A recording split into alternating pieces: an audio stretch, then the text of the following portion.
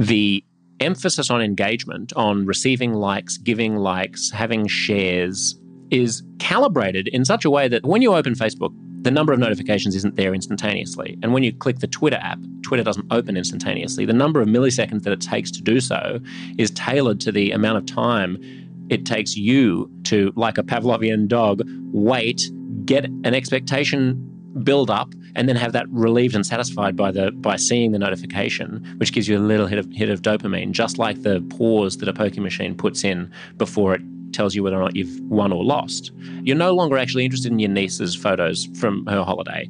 What you're interested in is, for some reason, opening it because you feel like it, because to not open it would leave you with a few moments in your day when you're not doing anything, and you don't want to be confronted by the dark, eternal blankness of your soul.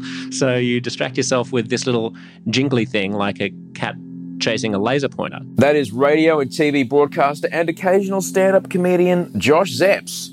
And this is episode 274 of the Osher Günsberg podcast.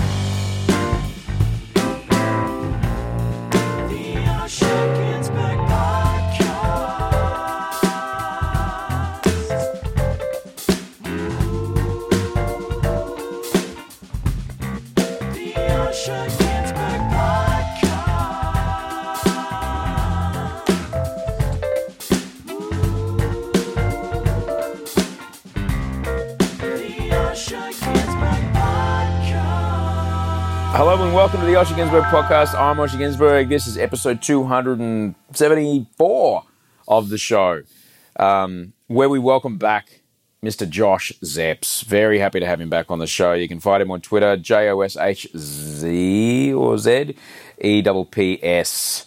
More about Josh in just a moment. If you're new to the show, welcome to the show. Glad you're here. This is a podcast. What is this podcast? This podcast is a weekly conversation that you get to be a part of that will hopefully help you make today a little bit better than yesterday. Now, sometimes I'm going to speak to someone that you know. Sometimes I'm going to speak with someone that you don't know. No matter who I speak to, I guarantee that you will hear something in the next hour and a bit that will help you make today a little bit better than yesterday. Something that will make you go, no, I didn't think about that like that before. That's interesting. Something you can work into your program, into your routine. That'll hopefully help you make this day feel a bit better than the last. And hopefully Josh will give you a chance to think about things in a different way, I guess, challenge in a good way, maybe have a few different thoughts about how things might work differently sometimes. That sure happens every time I speak with Josh on his show, on my show, on his podcast or this podcast or just socially. He's a man that challenges my thinking, and I appreciate that. I really, really appreciate that.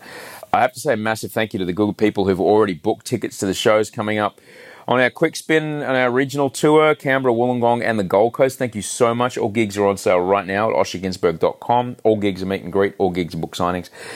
Cannot wait to say hello to you and tell a story and sing some songs for you. I really, really can't wait to do those gigs. Thanks, everybody. As well, I got in touch this week. You can get me, send Osher email at gmail.com or hit me on the Facebook group, osher.is/FB group. A quick check-in this week. I told you I'm going to a new shrink. Yeah. I'm going to a new shrink, and if you're new to the show, hi. If you're new, hi. I'm Osher. I have a slightly different brain, one that was quite sick at one point. I'm in the process of recovery from that. I wrote a book about it, if you're interested. But yeah, I started with a new kind of therapy the other week. We've had people on this show talk about it before. It's a kind of therapy called acceptance and commitment therapy. So far, been pretty good. Things are shifting slowly. Shifting slowly, which is kind of good, like all these things. And I noticed this in my sobriety as well, that things changes, big changes don't happen with a chorus of angels. Like the clouds don't part and the light doesn't come down upon you and suddenly everything's different. There's no aha moment. Just something happens and then you get on with the next thing and you look back and go, oh, hang on. I normally would double over in pain or have this horrible spasming moment or need to like poo my pants or something with anxiety when that happened, but that didn't happen this time. Well, that's interesting. That's been happening, or like 20% less than it used to. Like it's a significant amount. All right, then it feels less every time when it does happen. And so I've been doing. I told you last week I'm doing a lot of homework for this therapist. A lot of work, and that's fine. But it's shifting.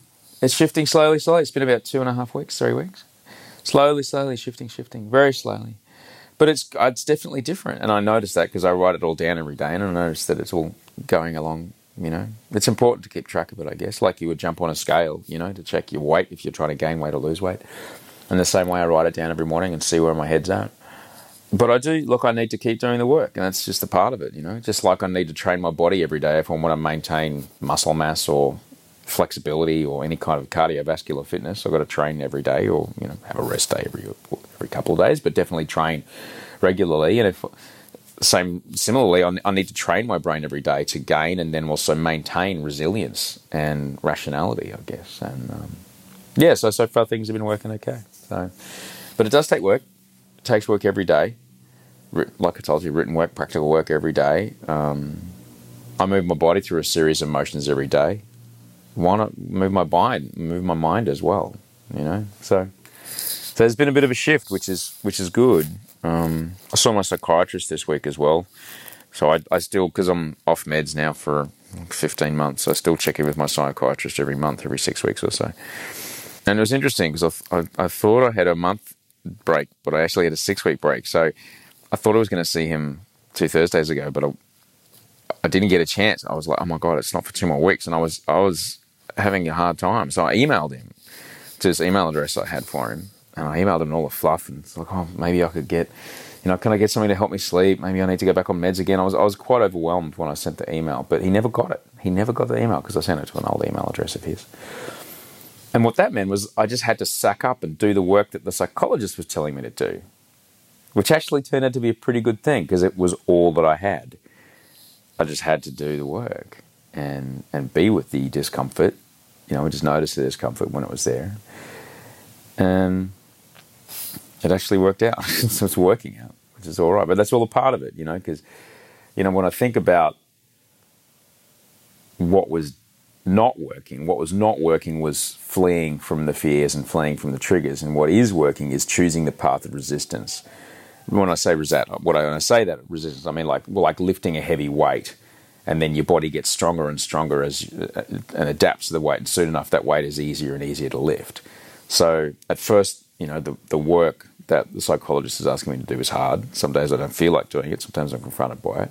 But when I do it, I know that I'm getting stronger in my mind to deal with the things that do trouble me. And slowly but slowly, bit by bit, I become more and more capable. Because, that's how we build a house, man. We build the house brick by brick. We've got to do the work. A lot can happen in the next 3 years. Like a chatbot may be your new best friend. But what won't change? Needing health insurance. United Healthcare Tri-Term Medical Plans are available for these changing times. Underwritten by Golden Rule Insurance Company, they offer budget-friendly, flexible coverage for people who are in between jobs or missed open enrollment. The plans last nearly 3 years in some states, with access to a nationwide network of doctors and hospitals. So for whatever tomorrow brings, United Healthcare Tri-Term Medical Plans may be for you. Learn more at uh1.com. Ever catch yourself eating the same flavorless dinner 3 days in a row? Dreaming of something better? Well, HelloFresh is your guilt-free dream come true, baby. It's me, Keke Palmer. Let's wake up those taste buds with hot, juicy pecan-crusted chicken or garlic butter shrimp scampi. Hello Fresh. Stop dreaming of all the delicious possibilities and dig in at HelloFresh.com. Let's get this dinner party started. There's never been a faster or easier way to start your weight loss journey than with PlushCare. PlushCare accepts most insurance plans and gives you online access to board-certified physicians who can prescribe FDA-approved weight loss medications like Wegovy and Zepbound for those who qualify. Take charge of your health and speak with a board-certified physician about a weight loss plan that's right for you. Get started today at plushcare.com/weight loss. That's plushcare.com/weight loss. plushcare.com/weight loss. So let me tell you about my guest today. Josh Zepps is a TV presenter, he's a radio broadcaster, he's a stand-up based at the moment in Sydney, Australia. He's currently working on the ABC, presenting the Weekend Breakfast on ABC News, and he's heading to do a stand-up comedy show at the Melbourne International Comedy Festival. Josh and I have worked together a few times in our careers, which has been great. He's become a mate, and he's a lovely bloke. Very, very, very clever man. He actually went to the same selective high school that my wife did. So bunch of very smart people. Josh went on to have a far more successful career than me with his award-winning satirical radio work. His work as the founding host of HuffPost Live, based out of New York City, and his podcast, We the People Live. Josh has a show coming to the Melbourne International Comedy Festival, #U2. You can get tickets at comedyfestival.com.au. He's a very clever man. And we do go into some interesting discussion here about the use of psychedelics. I don't recommend you take psychedelics, but it is interesting listening to him talking about them. If you do like the show, please let him know. He's on Twitter, JOSHZEPPS. Ladies and gentlemen, Mr. Josh Zepps. How are you, Josh Zepps? I'm wonderful. How are you? I'm pretty good. I'm great. And now, but hang on, before we actually necessarily put this to air, you said you were sort of okay and you'll tell me upstairs. Oh, yeah. How you're doing today? Something wrong? Should I be aware of something untoward? Maybe we should talk about this. Yeah. When you, and I'm sure it's quite common, I wrote a book about being quite ill for a while, slowly getting quite better. And then I talked to my psychiatrist about this about a month ago, and I said, is it normal for relapses to happen when babies come for people like me? He goes, right. Oh yeah, yeah. So the moment that even though we have a teenage daughter and there is that extraordinary responsibility in my life already, it's like now it didn't ratchet it in again. Yeah, because certainly it'll all come. I mean, it'll all come flooding back. Since we're immediately hitting the big stuff at the very top of the show, I should also reveal. I mean, we had a very rough time, my partner and I, when we had kids 17 months ago. The first sort of 5 or 6 months, that sent us both into something. Really, the first time that I'd ever had mental states that were catastrophically debilitating that I couldn't get out of. And time healed that, and the children growing up and getting more sleep and a little bit more love in my life healed that without needing intervention. But I definitely feel that confluence of events that happens when a baby arrives is postnatal depression is a very real thing for boys as well as girls, ladies and gentlemen. We're 6 months out. Yeah, I know you. I'm just saying, get ready. No, we're 6 months from this launch. Is bad, it's going to get so much worse. I just think it's the okay, look after me, look after Georgia, look after Audrey. Okay, time frame, geez, I could probably about, she'll be 30 in 15 years. I'll be 60. Okay, I can do 15 years. And now it's like, oh shit. Yeah. There's another 10 on that. Yeah. And I got to, because, and certainly it's like anything when how am I going to stay sober for the rest of my life? It's simple. You just do it a day at a time. Bad question. Yeah, you can't. If you look at it like, how am I going to eat as a celiac? How am I going to eat for the rest of my life? A meal at a time, So how am I going to do this? Like I do fucking everything else. Yeah, exactly. In 20 and minutes. Also, you only ask that question about things that you're not sure that you want to do. Things that you want to do, like, if you like skateboarding, then you don't ask yourself, how am I going to go skateboarding every day for the rest of my life? I mean, you just do it in the same way you just don't drink. Everything happens per day. It's like, I remember someone saying to me, oh, I can't be bothered going to the gym. I can't believe people who go to the gym. And I was like, well, why do you hate it so much? And they were like, oh, I have to get out of bed and I have to get out of my pajamas and I have to put on my gym outfit and then I have to go to the car and then I have to drive to the gym and I have to park and I have to swipe my card and I have to go in there. And I'm like, hang on. When you go to the beach, what do you have to do? You have to get into your swimmers. You have to go outside. You have to get in your car. You have to drive your car to the beach. You have to find a park. It's probably even harder to go park at the beach than it is at the gym. And you don't whine about any of that because you're like, yay, we're going to the beach. Everything is a series of stages and processes. Everything, just baby steps. Everything's baby steps. Well, there'll be baby steps for here for sure. I don't get me wrong. Like, it's something I definitely want to do. Yeah. There's no shadow of a doubt. Like, I want to do this more than anything, as I'm sure you and your husband did around wanting children. But I'm only half joking. I think if people are listening to this and they're not sure if they want to have children, but they've decided to, that's fine too. Yeah. Once you're pregnant, then that's going to happen probably. Yeah, you'll figure it out. Touch wood, and something will happen. Yeah, It'll be interesting. And that's the thing. And I tell Audrey, I'm grateful for what's happening to me at the moment.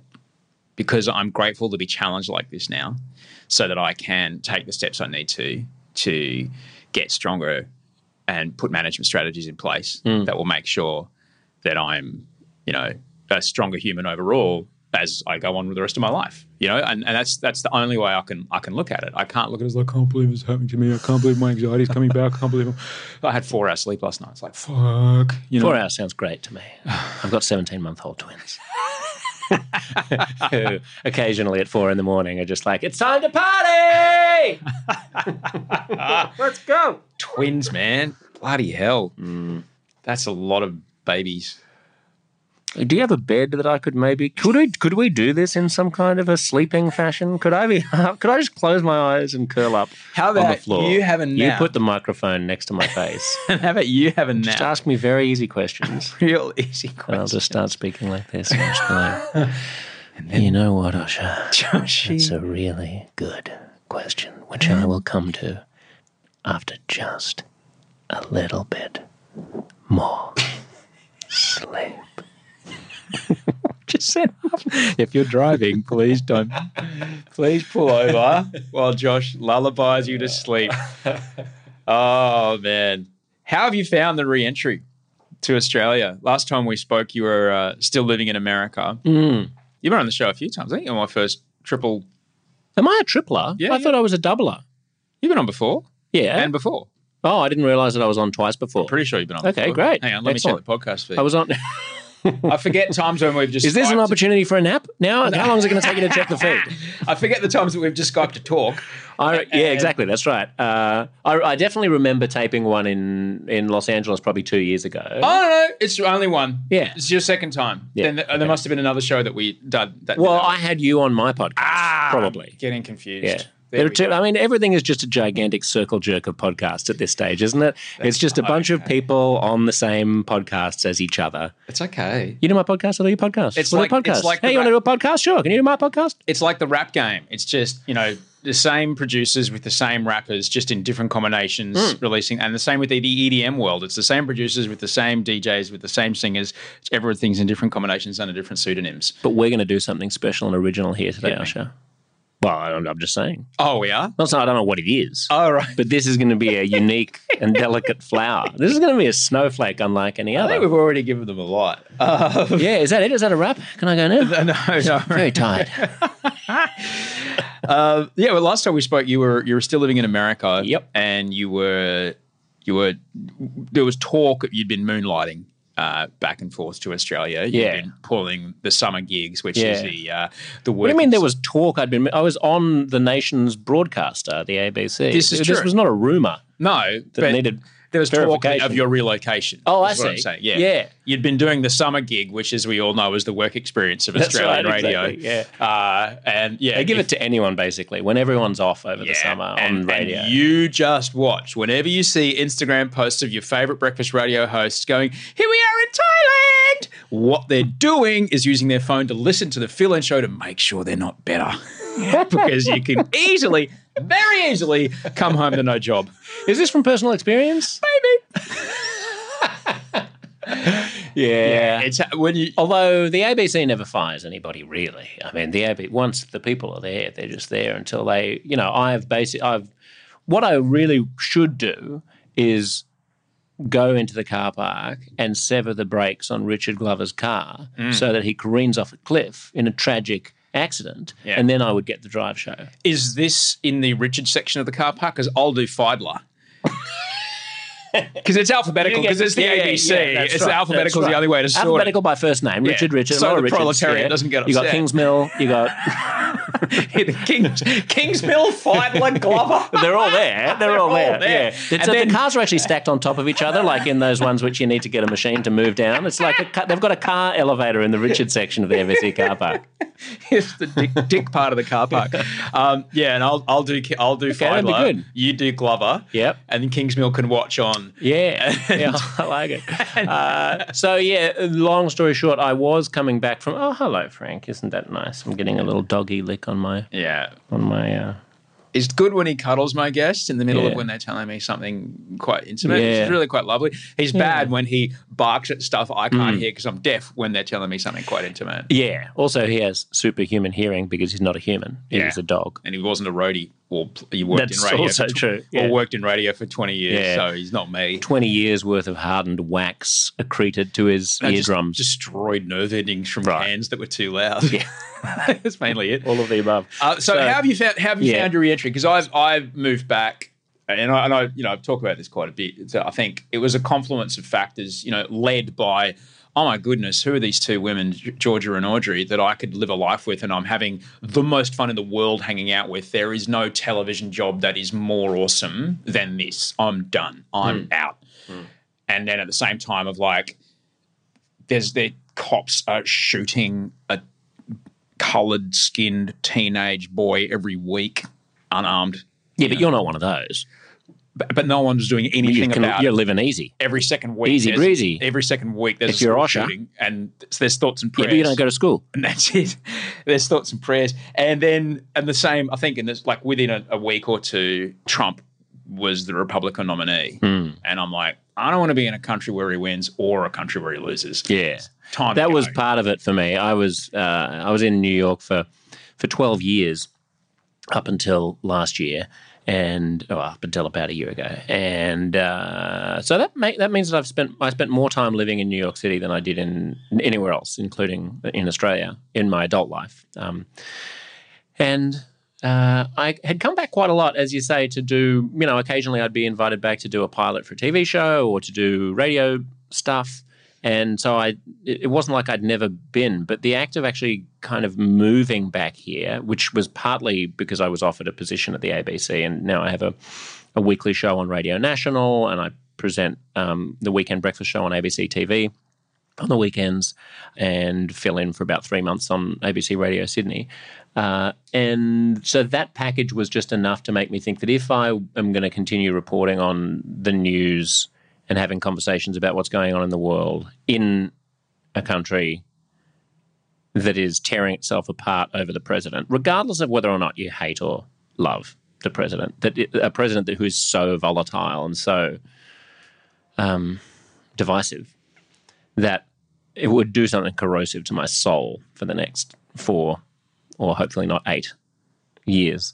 And that was part of it. Plus the fact that we were going to have kids, and we'd always thought that Australia's a magical place to grow up. I loved growing up in Australia, and growing up in New York City would certainly be more challenging. Yeah. Getting down the subway steps covered in ice with an 8-month-old is something I'm glad I didn't have to do. And it's no wonder that New Yorkers end up the way they did.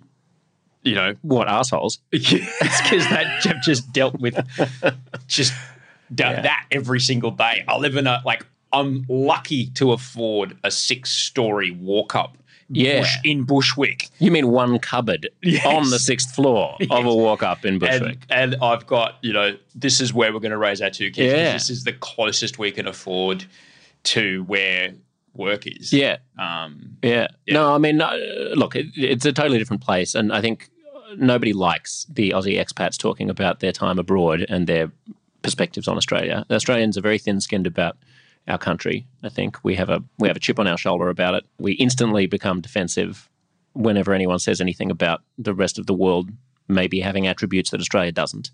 So I try not to talk about it. I talk about it all the fucking time. Yeah, I know you do. Shut the fuck up. I talk about it all the time because for me... No, but you don't talk about how much you loved LA, because LA is not a place that one really loves. LA is a place that one kind of sits in and hovers around and flitters to and from and hopes that something will happen, and everybody's just wandering around scratching their bums hoping for a big break.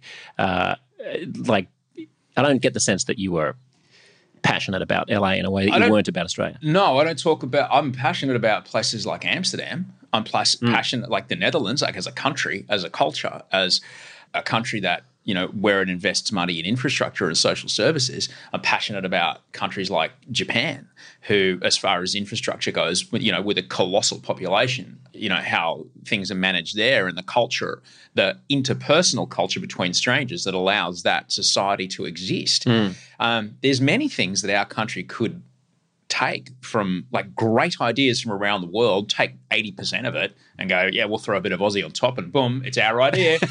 It would be like the very fast train. I mean, that's a Japanese bullet train, but with a name that's much more Aussie. But it's very fast and it's a train. I've seen that. It's a very fast train. I remember watching debate about the VFT 30 years ago. Yep. And she's coming along very nicely. Thank you very much.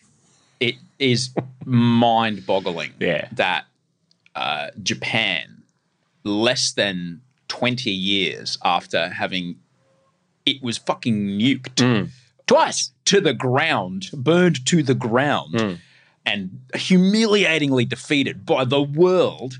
Less than 20 years later, they had trains that could do 250 kilometres per hour. But that's not a contradiction, I don't think. I think that's causally related. I would say so. In rebuilding, it's like, well, if we're going to do it, let's do it. Well, also in the sense that, I mean, when Donald Horne coined the term the lucky country for Australia, it was not a compliment. It was intended as an insult.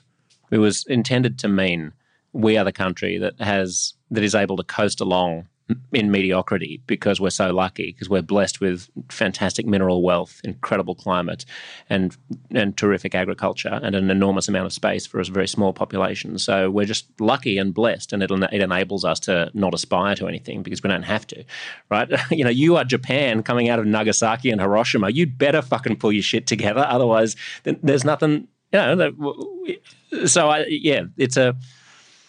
The excellence of places like Japan that you admire is born out of something much tougher than anything that Australia's ever had to experience. But I think that's the thing that hurts a little bit, is that we as humans, people generally don't turn around and get their diet together before the heart attack. They usually have that massive have you seen Jeff? Look at him, mate. Look at him go. But Jeff he's got 2 stents in him. Yeah.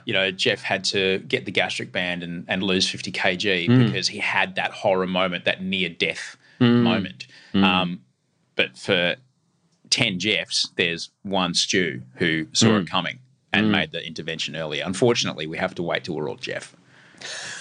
You're a Stu, though. I'd like to think so. Yeah, you strike me as a Stu. I'm definitely a Jeff. You wait. I wait. I mean, my philosophy on life is, why would I do my taxes any time before the day before they're due? I might die. And then if I die, I will have wasted a whole weekend doing taxes that I didn't have to have done. I can't handle the hovering of it. Oh no, I love the hovering. I can't deal with How many unread emails do you have on your phone? I try to take care of them pretty quickly. Okay, can you see up the top there? Oh dear God. Okay, so what Josh is showing me is he's showing me the little red badges on the top. Yeah, on my iPhone. On the phone. Okay, the mail. So missed calls app. 22. That's pretty good. 2 settings. I'm guessing that's 2 software updates you've missed. Yep. And 147,000 emails that you've not responded to. 146,958. Don't exaggerate. How do you do that? See, though, I like that. Because to a lot of people like you, that is a stressful number. To me, that is like, just look at how many assholes have tried to ask some bullshit of me that I didn't have to pay any attention to, that I could have wasted my time with and had the tenacity not to. I'm defying them, Osher. It's my little victory. I remember there was when I went to that business school in Amsterdam, they were describing the 2 different kinds of people that that you'll be. Because it was a creative leadership course, and they were describing the 2 kinds of people that you'll work with, and they just showed 2 phone screens, and one of them looked like mine with no red badges, and the other one looked like yours. Yeah. And when they showed the one that looked like yours, of the 32 people in the class, 17 went, and the other. I can't do maths. 15 went, oh, yeah. Yeah. I'm like, damn it, they're right. It's half and half. That's right. I can't deal, man. Yeah. I mean, I'm in the process of writing a show for the Melbourne Comedy Festival, and all it currently is a set of cards of little cardboard square Post-it notey things that I can scatter on a table and rearrange in various orders, and opening nights in 4 weeks. Uh-huh. Would that make you anxious? Not so much, because I did something similar when it came to my live show. We were writing it pretty close to the end. Good. Well, there you go. But I cheated and got auto cue. Oh. But where does your eye line go? Oh, I'm very good at auto cue. I've been doing a bit of experience. I've been doing it but normally for 20 years. Yeah, but normally when you're doing TV, the audience sits behind the auto cue in the sense of the audience being at home and there being a camera behind the auto cue. But when there's a live audience, where does your eye line go? Right. Don't people turn around and go, look, he's reading it? I'm that engaging on stage that they don't care. Oh, that's interesting. That was where we put it in Brisbane was the only place, because it was a sold-out show, Josh. There was nowhere to put it inside the actual theatre, so we had to put it up on a gantry, and so the eye line was a little odd. But what's a gantry?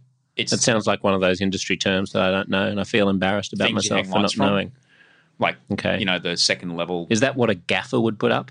Yeah, or would that be a grip or a rigger? Yeah, a rigger. They grips a rigger. Am I going to leave here with a glossary? You are. Will you write it out for me? Okay, the Richards at the ABC are going to put together a G glossary. They truly are. Okay, good. Maybe I could do that. Look, maybe I could. I don't think it speaks very highly of a person's comedic professionalism if they do a stand-up comedy show whilst reading it off teleprompter. Right. Well, I'm not a stand-up comedy. No, exactly. Yours is a heartfelt. Yours is a heartfelt expose. I don't have time to learn. I mean, I really should. The next shows are in April, so I could probably... Oh, please. You've got so much time. I could probably do it. I could probably commit it to memory. It's an hour and 10. Mate, I know the songs. If you can't remember an hour's worth of content in 3 or 4 weeks, let alone 12, you're doing something wrong. But that's what I tell myself since I'm opening in 3 or 4 weeks. But in that time, I am constantly learning and forgetting just hundreds and hundreds of words a day for Bachelor. So that the compartmentalization. No prompter on The Bachelor. Hell no. But I have a particular technique that I use to remember things for Bachelor, and so my brain every day. Have you told the podcast audience what the technique is? Yeah, absolutely. And it's a. Well, I don't want you to repeat it. I don't want them to get bored. No, it's fine. Yeah, would you like to know it? Yeah. It's quite an ancient technique. It goes back squillions of years to. One of the Stoics was giving a lecture in a temple somewhere in Greece. Let's just say Marcus Aurelius. Let's say Marcus Aurelius. We can sound like Aubrey Marcus. And, we're just like mainlining DMT here and exactly, exploring our third eye. Oh my God, have I told you about doing ayahuasca after Joe Rogan told me to? We'll get to that. Or not. We'll get to it. I know some people who regularly do ayahuasca as a part of a reset button every year, actually. So basically, you think of something that you are really, really, really familiar with. When I first started Bachelor, because I was nomadic at the time, I would use my first radio studio that I worked 5-6 nights a week in every night from midnight or 1 a.m. till 6 a.m. And so I knew every single machine button device in that studio. Okay, so and I would go left to right around the room. So I had the door to the studio. I had where the cart. This is how old it was. Where the carts used to sit. And I had tape machine 1, tape machine 2. I had the stack of CDs on top of the 3 CD players. I had the CD players 1, 2, and 3. I had the TV in the corner where you'd see the back gate. And I had the panel where the microphone button was. I had the microphone in front of me. I had the notes on the whiteboard that are in every radio studio. Hey, we want you to plug the secret sound every 20 minutes, like that. And I had the clock. We don't do that much on the ABC. Not anymore. Not a lot of secret sounds. No Beat the Bomb? No, Beat the Bomb on... and I had the clock, and then I had the machine that played the commercials, and I had the touch screen where you hit the button for the fart noises. Okay, so that was, I think it's 11 or 12 things. Right. And then so that gives you 12 points that you know exactly... that's never going to change, okay? And so then you find a way to hook the thing that you're talking about onto each one of those. So, for example, if you're doing an opening monologue for your breakfast television show and the prompter goes down, okay? So what's the first thing you're going to say? Say, welcome to the breakfast show. I'm Josh Sepp. So you put a welcome sign on the front door as you push it open. Mm-hmm. Okay, there we go. What's the next thing? Let's say, for example, the top stories today are Clive Palmer's eating more Tim Tams again. Mm-hmm. And so you put Tim Tams in the cart rack. Got it. Okay, in your brain, you go, okay. It just gives you memory. So these are visual mnemonics. Yes. Which, you give your memory a little more. And that way, if you forget what the next thing is, you just go, what's the next thing? Oh, the second tape machine. What did I put on the second tape machine? Oh, I visualized, like say, for example, I'm talking about a new manufacturing thing. So I put, like, let's just say Ford are making cars again. They won't in Australia, but let's say they are. You put a little Ford Matchbox car on top of the tape machine. All right. These are good for visualizing, for remembering beats. Yeah. But how do you memorize like dialogue? Well, that's how I do it. Like sentence by sentence. Like whatever's in that sentence, I find a way to Even if you would put a word on the cart stack? Yeah, absolutely. Right. Yeah. And then with each of those things, there's ways to break it down. And so sometimes I do that. Sometimes I walk into this apartment in my mind. Sometimes I use my kitchen. And I put different things at each chair at this dinner table here. And I put things in the fruit bowl, and I put things in the Vitamix, things on the coffee machine, because I know that order's never going to change in my head. And then I just run through that in my head a couple of times. And then even if you're like, usually the most I ever have to memorize is about 400 or 500 words. So let me give me an example here. So let's suppose you're on the Bachelor, and much as I'm a huge fan of yours, not a frequent viewer, but so in my mind, what you probably have to do on the Bachelor is you have to say, Chantal, if Rodney picks you, then you get married, but if he doesn't, then you get fed to the sharks here on tropical Bachelor Island. Yes. I'm Moshe Gunsberg. So if you have to say that, Yes. then each of those words would get assigned, like you'd put Chantal on the blender? Yeah. Okay, absolutely. So, And then you'd say Chantal's wearing something, my Vitamix is red. Let's say Chantal's wearing something blue. Okay, so we'll make that blue and we'll stand her on top of it. Right. Okay, great. Well, there she is. And we put Rodney on the coffee machine and we put sharks in my kitchen sink. Yeah, right. And that's it. Yeah, great. And then But see, if I did that, then I'd be like, okay, everybody, we're going to have to feed you to the sharks. I think Rodney's going in. Come on, Rodney, get in the shark tank. And then they'd be cut. No, Josh, there's no shark there. No. Different It's show. Chantal, not Rodney. I'd get them mixed up. Rodney's a great name for a bachelor. Yeah. I don't know who it is. We have exceptional plausible deniability in our show. Okay. They never tell me our hero, and we're very close to shooting it. Wouldn't it be great if this came out and then it actually turned out to be Rodney? It's so good. And they were like, and they'd be like, Channel 10's like, what are you doing? You're telling your podcast guests. How did he know? How did he know? And you're like, I don't know. How did the ABC know? And they'd come to me and they'd be like, oh, did he tell you? And I'd be, absolutely he did, just before we went on the air. He said, it's P.S., it's going to be Rodney. It'd be so good. It'd be so good. We never talked about your time in the Joe Rogan cavern. That must be an intense experience because I, like many people, I really do enjoy listening to his show. I am, there's people that I know quite well who choose not to listen to it because 1 out of 5 of his guests are, lean a little too hard to the right and a little too hard to the men are better than women thing, which I understand. You're saying you understand that men are better than women? No, I understand why people would want to not listen to that sort of thing, and therefore I don't want to listen to any of what this person has to say. Yeah. I enjoy listening to him in the same way that I would enjoy many of your guests on Where the People Live, your political podcast, because I know you, and I think I know enough about Joe Rogan to know that, okay, well, this is a kind of a safe place for me to engage in this point of view versus listening to that particular guest on, what's his name? Not Ben Zander. What's his name? Like there's Ben Shapiro? Yeah. Say on the Ben Shapiro show. Yeah, which is a raging conservative Republican. Yeah, if you listen to people on his show, like... Well, I can't get through. And I know and like Ben. Ben's been on my show. And so if people are a bit confused about what I'm talking about with show because they're going, hang on, I thought he was on the ABC. I also have a podcast that Osh has been on called We the People Live, which has a hashtag before it, and We the People is all one word. So go and subscribe to that on your podcast app. And that's conversations with people. Oh, actually, I've got one in the bag with Sam Harris, who I know you're another fan of. Holy shit. So I'm making my way through him and Stephen Fry at the moment, and great. I'm going to have to do 4 or 5 laps on this. I'm not even joking. Like, Fry, every sentence that Fry speaks is like... I want to get him on my show. Oh, mate, you and me both. Yeah. So I just sat down with Sam a few weeks ago, and we spoke for about an hour and a half. So that will be just a quick one then. He doesn't mind. That's a quickie for him. He doesn't mind 3 hours at it. No, exactly. No. As does Joe. And so I've done Joe Rogan's show 6 times. I actually went in and looked at how many, basically a couple of times a year for the past 3 or 4 years.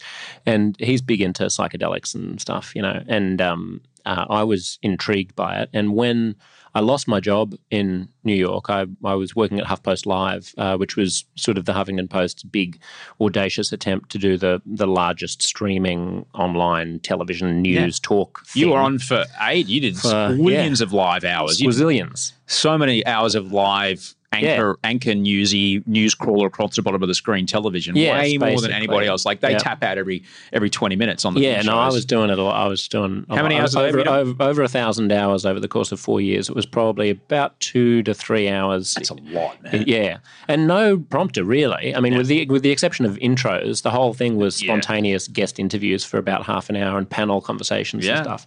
I loved it. It was such a great job. You were so good at it. Oh, thank you. That's very kind.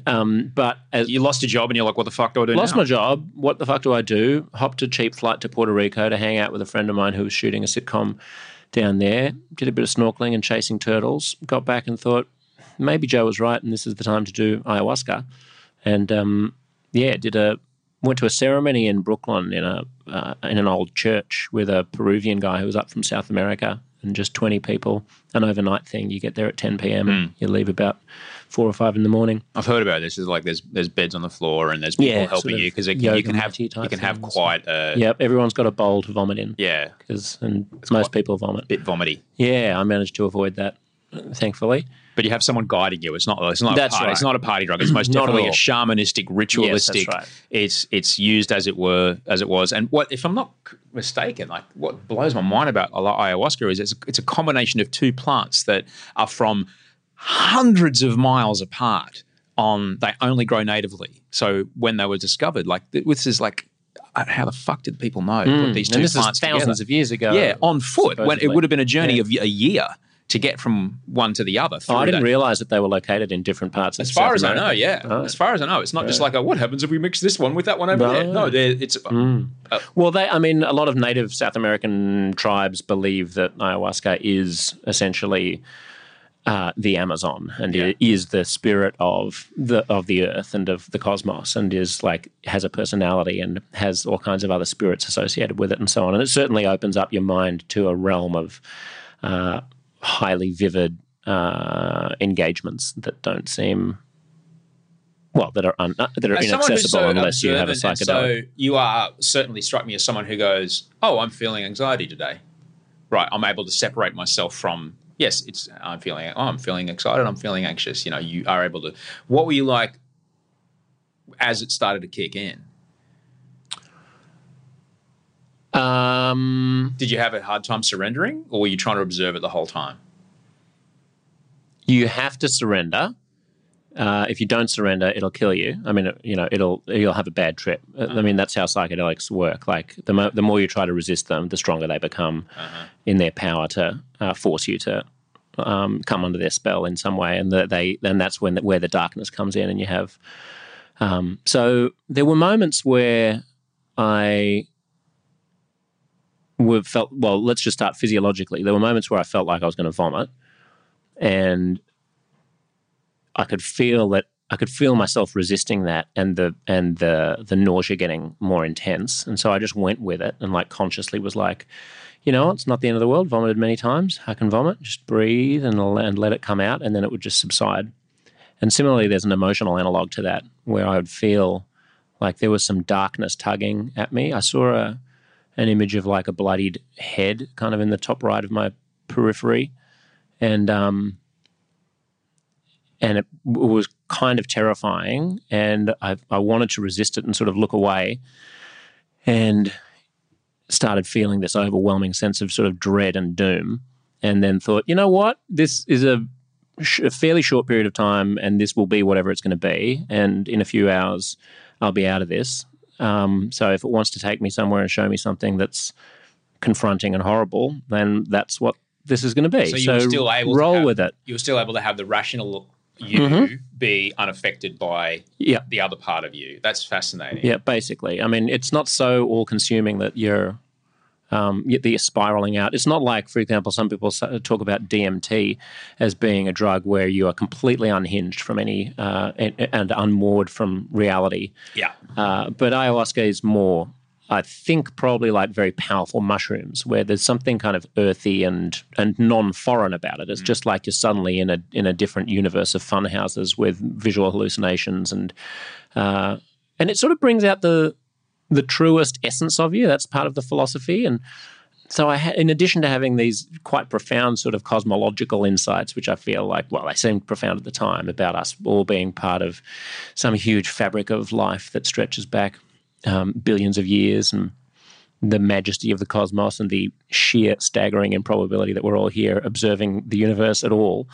In addition to that, there were just moments where I was having a tremendous amount of fun and just giggling to myself at how ridiculous it was to be hiding under my blanket, which I did for a period of time, and it was just the funniest thing in the world. I mean, hiding under a blanket was so hilarious, and I would like peek out from under the blanket and then go back under the blanket, and it was in some ways a relief that this experience that's supposed to unveil the true you had not unmasked some horrible character. And so I kind of walked out of the whole thing relieved and invigorated. And it's quite bizarre. Like for days thereafter, I remember going into a clothes shop because I needed to buy some jeans in Brooklyn.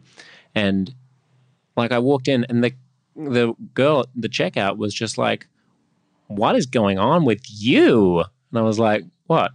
And she's like, "You just have some kind of aura about you. You're like the most unusual person I've seen all day." She's like, "You look like you're on a cloud." And I was like, "Oh, thank you. That's sweet." So it definitely changes the complexion of your relationship with reality.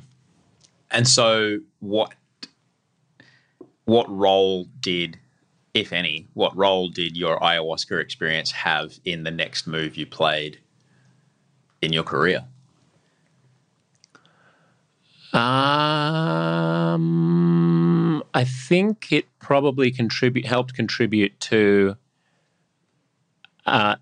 to a certain adventurousness that led to us leaving New York, and we went to LA for a year, and then from LA we came back to Australia, all of which was quite stressful and chaotic, and in hindsight probably far too convoluted, but was the consequence of a certain devil-may-care heedlessness that probably was nudged along by ayahuasca. Oh my God, we're all just atoms contemplating atoms exactly. on a spinning ball of water and dirt, right, hurtling through space together. Nothing matters.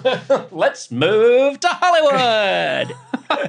That's right. Yeah, so we did. And you're right. You know, and it's extraordinary because the way you describe it, that's very. There's friends of mine who do this as a regular thing. They do it as and bless them, they included me on the group text. I'm like, if there's one thing that I regret not trying before I went sober, it's ayahuasca. Are you sure that it's not contradictory to sobriety? Yeah, I've asked my guy about it. Yeah, because it's a guided shamanistic thing. There's a ritual about it. It's not necessarily religious, but it's utterly spiritual. It's a shared experience. It's a communal thing. It's, in the words of Bill Hicks, it's squeegeeing the third eye clean. That's good. You know, allowing you to see the separation between you and your observant self. I mean, I'm interested in your attitude towards what sobriety means then, because I think we can sometimes fall into a bit of a trap that has been created by the war on drugs in lumping together everything that's illicit into the same category. So you can have antidepressants and anti-anxieties, which are legal, which are in one bucket. And then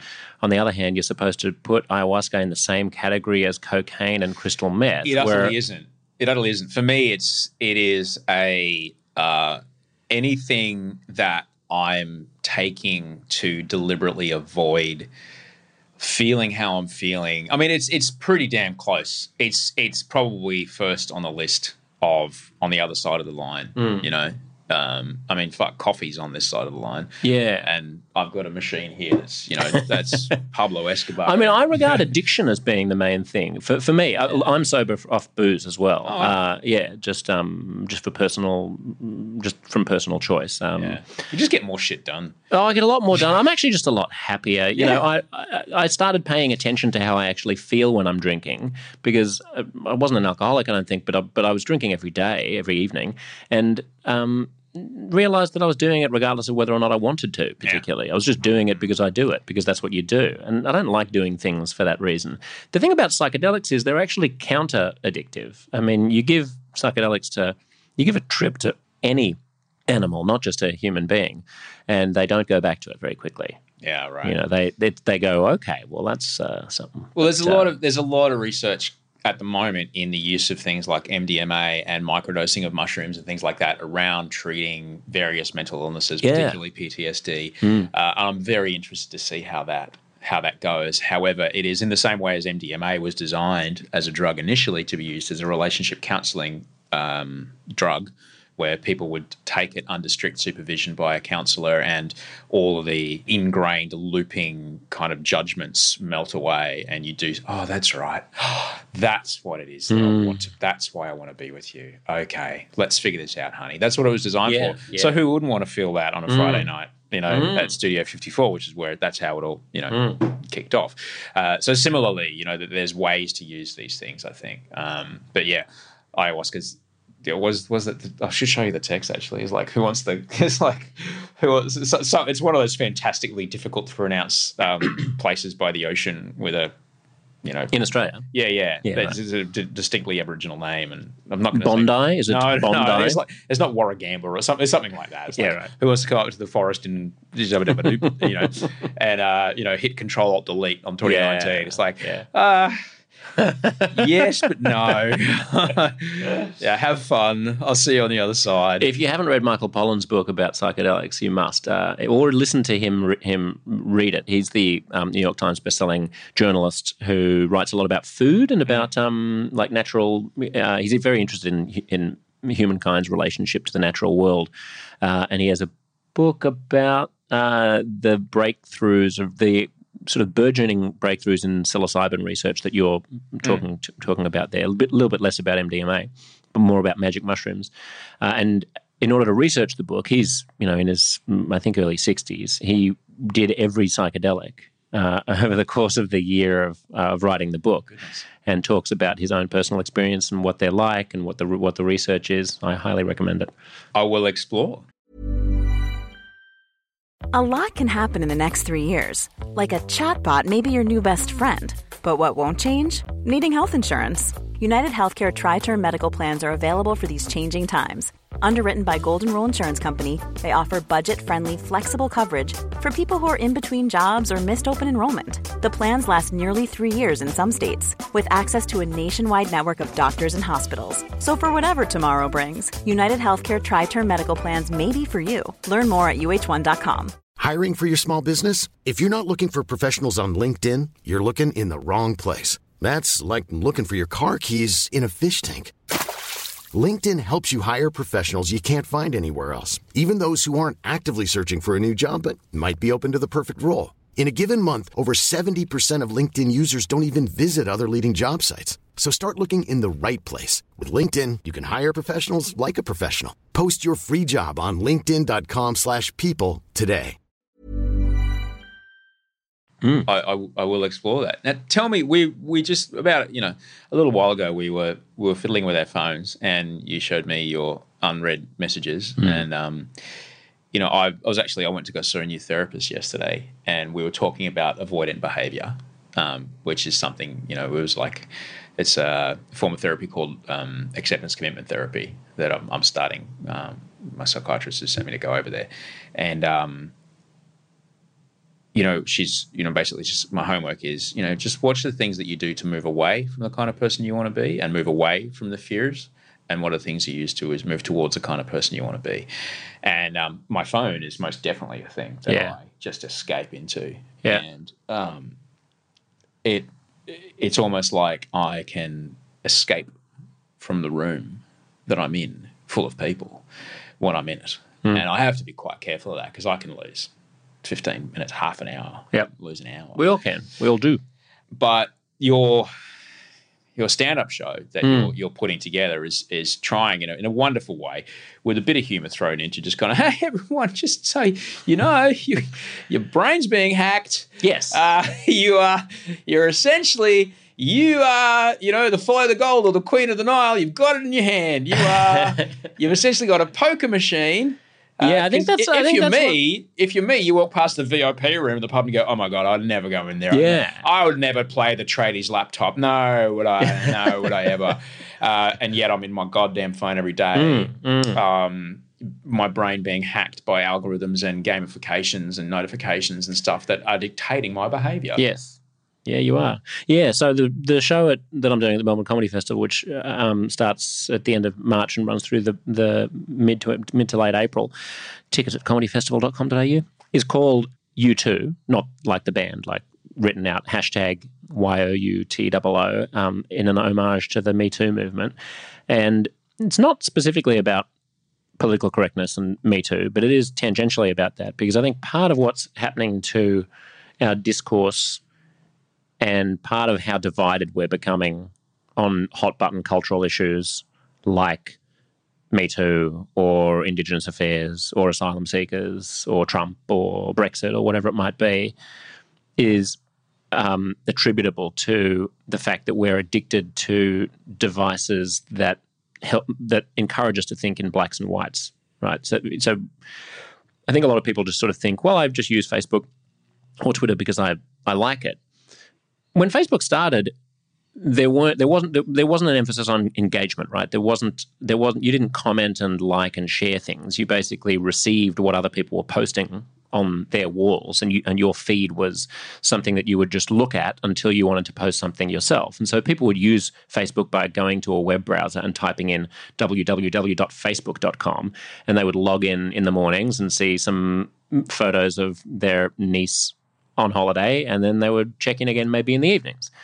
What it's now become, and this is no accident, is, as you say, essentially a kind of a pokey machine app where the emphasis on engagement, on receiving likes, giving likes, having shares, and commenting and getting comments is calibrated in such a way that, like, they have psychologists there who know exactly how many milliseconds to make you wait before the notifications pop up on Facebook. Like when you open Facebook, when you open your app, the number of notifications isn't there instantaneously. And when you click the Twitter app, Twitter doesn't open instantaneously. The number of milliseconds that it takes to do so is tailored to the amount of time it takes you to, like a Pavlovian dog, wait, get an expectation build up, and then have that relieved and satisfied by seeing the notification, which gives you a little hit of dopamine, just like the pause that a poker machine puts in before it tells you whether or not you've won or lost.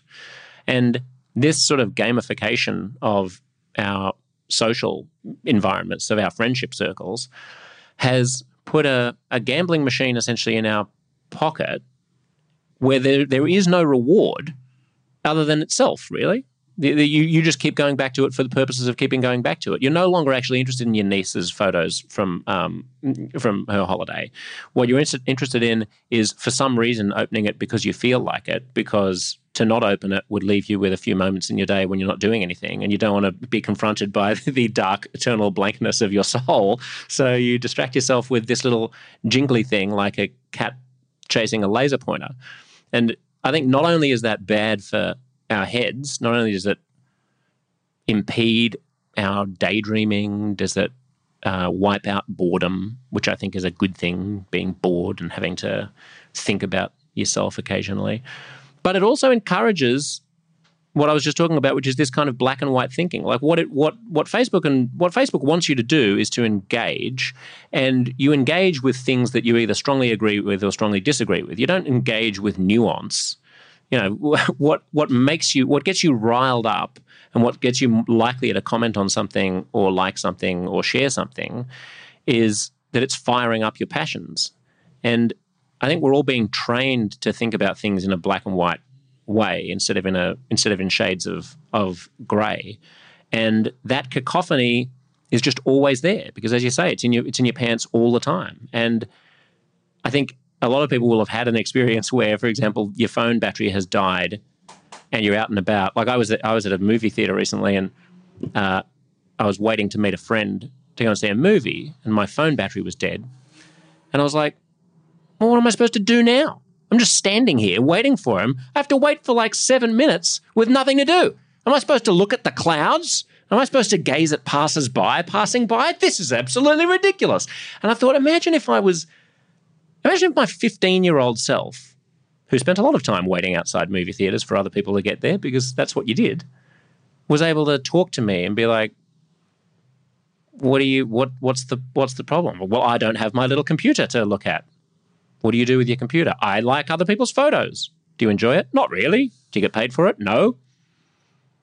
Who gets paid? Does anyone get paid? Facebook gets paid. Lots. So how do they get paid? They get paid because when I like other people's photos, Facebook shows me ads of underwear, and then I might buy them. Do you like your underwear? Do you like the underwear that Facebook sells you? Yes, it's fine. Okay, good. Is that the purpose of all this? I suppose so. Now go away, young scallywag. You don't understand what you're missing. Go and watch This is the future. It's great. Go and watch Lethal Weapon 2. I'm waiting to see Lethal Weapon 2. I'm waiting to say diplomatic immunity at the same time as the guy on the screen. I know exactly what you're saying. And that you have just described it so perfectly. And, you've got little kids that are nearly a year and a half. We have a teenage daughter. Watching how this software that is, we don't want to believe it's been deliberately designed to make us have an emotional reaction. But what you're saying is it absolutely, positively, 100% has been designed by psychologists to give you that. It's almost quaint that anyone would think this is an accident. Yeah. These are the wealthiest companies in the world. They know what they're doing. They hire psychologists from the most elite institutions in the United States. When I see how the apps on her phone, and this is not, I'm not throwing her under the bus whatsoever. It's every child her age. Their very social structure is somewhat dictated by the software, in that 15-year-old Josh waiting outside the movie theater was probably waiting for something that he knew from school, or if he was lucky, knew from some sort of extracurricular activity, your weekend, I don't know, soccer game or cricket or whatever it was. Or Grindr.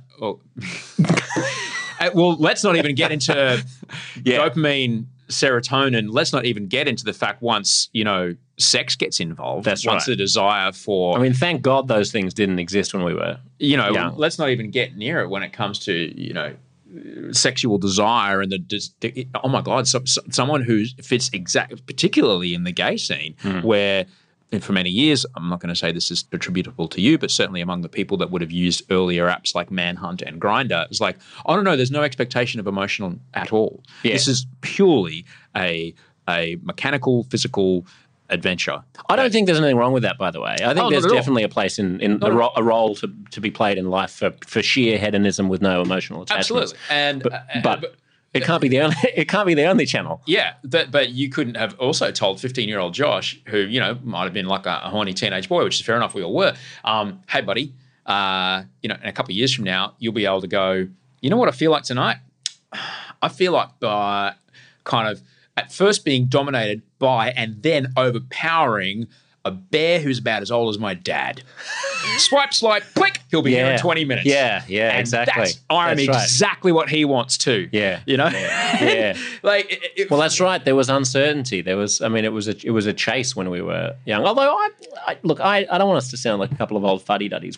Finish your thought about the social structures of your daughter's So when apps. I see the way, so your social structure at the time waiting in front of the theater, you were probably waiting for someone that you knew from school or from an extracurricular activity, right? Yet, what happens now is I see the way her immediate generation in our area, I'm not going to say this is how it works all over our country, but in our area, the social structures are a party invite goes out on a group chat. So maybe 125 people on the group chat. Let's just invite everyone. We're going to meet at, here's where we're going to go. All right, maybe 70 kids will show up.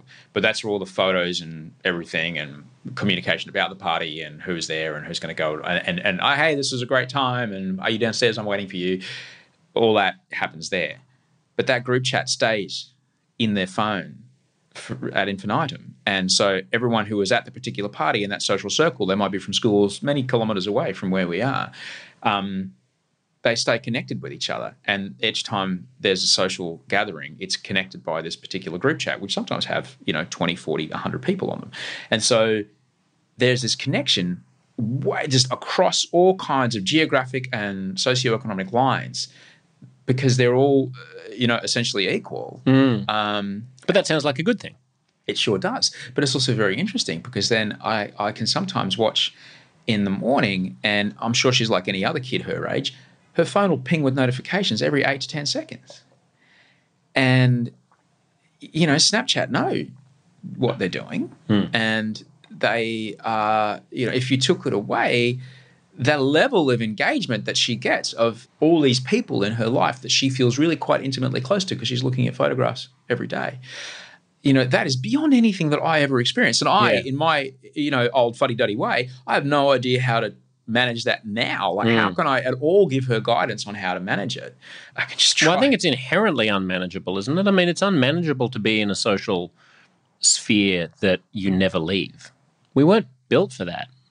Like, at no point in human history, in no culture, have you been with exactly the same people in your head 100% of the time, always, until now. Now you've got those 20, 40, 100, 125 people trailing you around every waking moment, and even not a waking moment when your phone dings while you're asleep. I do think this is a problem. The Generation Z, the generation after the millennials, basically your daughter's generation, has some really worrying trends that we haven't seen before.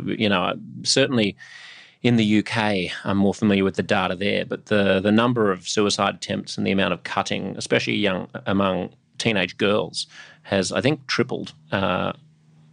And psychologists do think that there could be a correlation between the fact that when you leave school, you can't leave the bullies behind. You can't leave that pressure cooker environment of status and envy behind. Like, you can't just be. Teenage girls are the demographic who are the most focused on status and are the most anxious about where they exist in the hierarchy, in the pecking order. We all know how bitchy 15-year-old girls can be and judgmental of one another. And the idea that you can never escape that, not for a second, because it's always on your phone, is something that we haven't really thought about and we haven't really dealt with. We just have no idea how to mitigate. Teenage boys can most definitely do that too. They can. And they're all, teenagers just generally are worse than other ages in terms of caring the most about what other people think of them. Their powers just get more concentrated and more focused as they get older. There's most definitely people in their 20s and, later who can still be pretty horrible to each other.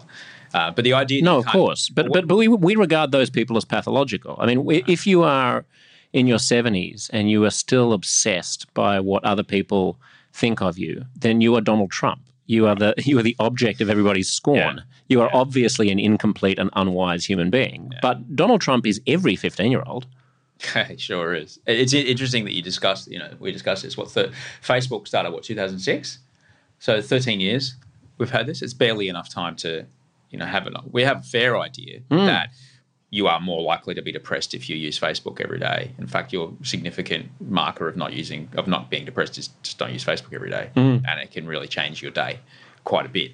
Though so much of today's modern societal structure, certainly in our wealthy, environment, is based around this form of communication with each other. And Instagram is Facebook as much as I hate to admit it. That's right. It's the same company. That's right. And YouTube is Google, and these are all. It's all there. And I guess as well, the idea that this X that you might have lived with someone for 3 years from the age of 20 to 24, right? And then, let's say, for example, you moved cities. You moved from Townsville down to Brisbane. Your ex, you're like, oh, yeah, I was with him. I was with her. And, I remember we used to do that thing on the weekends and whatever. But now here we are, 10 years later, you live with someone else. You might even have a kid. And, boom, up comes you standing on the beach with this lover. And it's on your feed. And, well, hang on a second. We never had to cope with that. Does that bother you, that sort of thing? It would have been such a deliberate thing. You would have had to go to a photo album. Those stuff was stuff because if you moved countries or if you like me, it would probably be in a box, in a folder sleeve from the photo or on a hard drive somewhere. 2006, it would have been a hard drive somewhere that you just don't open anymore. But isn't that just as likely to be a welcome intervention into your life as an unwelcome one? If it was an unwelcome relationship, it was a relationship you got out of because it was bad for both of you. Don't follow that person then. Well, it doesn't matter because it was you put it on your wall in 2007. Oh, I see. It's like you may remember. Here I am on Airlie Beach having a great time. Right. This is before that night at so-and-so's engagement party where it all went horribly wrong. And that's why I moved out of the city because everything was awful. I'm just jumping in to defend social media because I don't want this to sound like I'm an old fuddy-duddy ranting against everything. I like the fact that I'm still in touch with people who I wouldn't otherwise be in touch with. Yeah. I just got a message on Instagram from a private message from the girl who I lived with in Los Angeles in 2010 who has been in Bali off the grid except for Instagram for ever since. And that would just never happen because she doesn't know what country I live in. I certainly don't know what country she lives in. Yeah. And we would have just been that. And look, maybe a case can be made that what we had for 9 months in LA was weird and perfect and it should stay that way. Preserved as roommates. Yeah. Should be. But, it was a very emotional time for both of us and we were very close. And maybe a case can be made that should be left that way and we shouldn't revisit it. But I think there are lots of great things that social media does.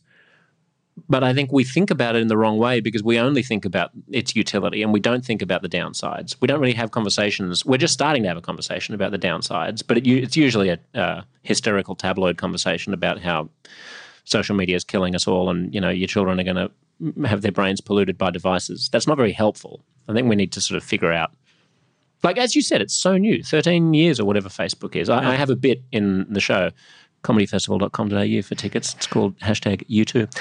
I have a bit in the show about the fact that, think back to 9/11. I know you were in New York on 9/11, right? So it's definitely something that's still fresh in your memory and doesn't feel incredible, doesn't feel a lifetime ago. Well, when 9/11 happened, of course there were no iPhones, but there was no iPod. Remember the original old first-generation iPod, big as a brick with a scroll thing that would tack through about 140 songs or whatever it was. When you kicked it off, you'd feel the gyroscopic effect of the hard drive starting to spin. As the songs start up. That was after 9/11. That was released in October of 2001. And so the whole, there was no such thing as digital music then. And I don't know if people remember, say, the Boxing Day tsunami in 2004. There was no such thing as YouTube. I mean, I think if you think back to that tsunami, people will recall viewing grainy footage of villages getting swept away on the internet. They didn't see that. That never happened on the internet. There wasn't video on the internet when that happened. It was all on TV. Twitter is even more recent. I mean, when Kevin Rudd, what's the stat? In the election when Rudd was up against Howard. Kevin 07. Yeah, the Kevin 07 election. I think that was the iPhone. Yeah, that's right. That was before iPhones existed. So on Sorry Day, nobody was filming Sorry Day on a phone. You didn't have video cameras on phones.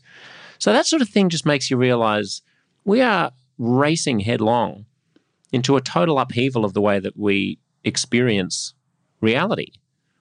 We are constantly being connected, manipulated and pinged by algorithms whose sole job it is to observe what we do with these apps and then tweak the way that the apps behave to encourage us to engage more and spend more time on site.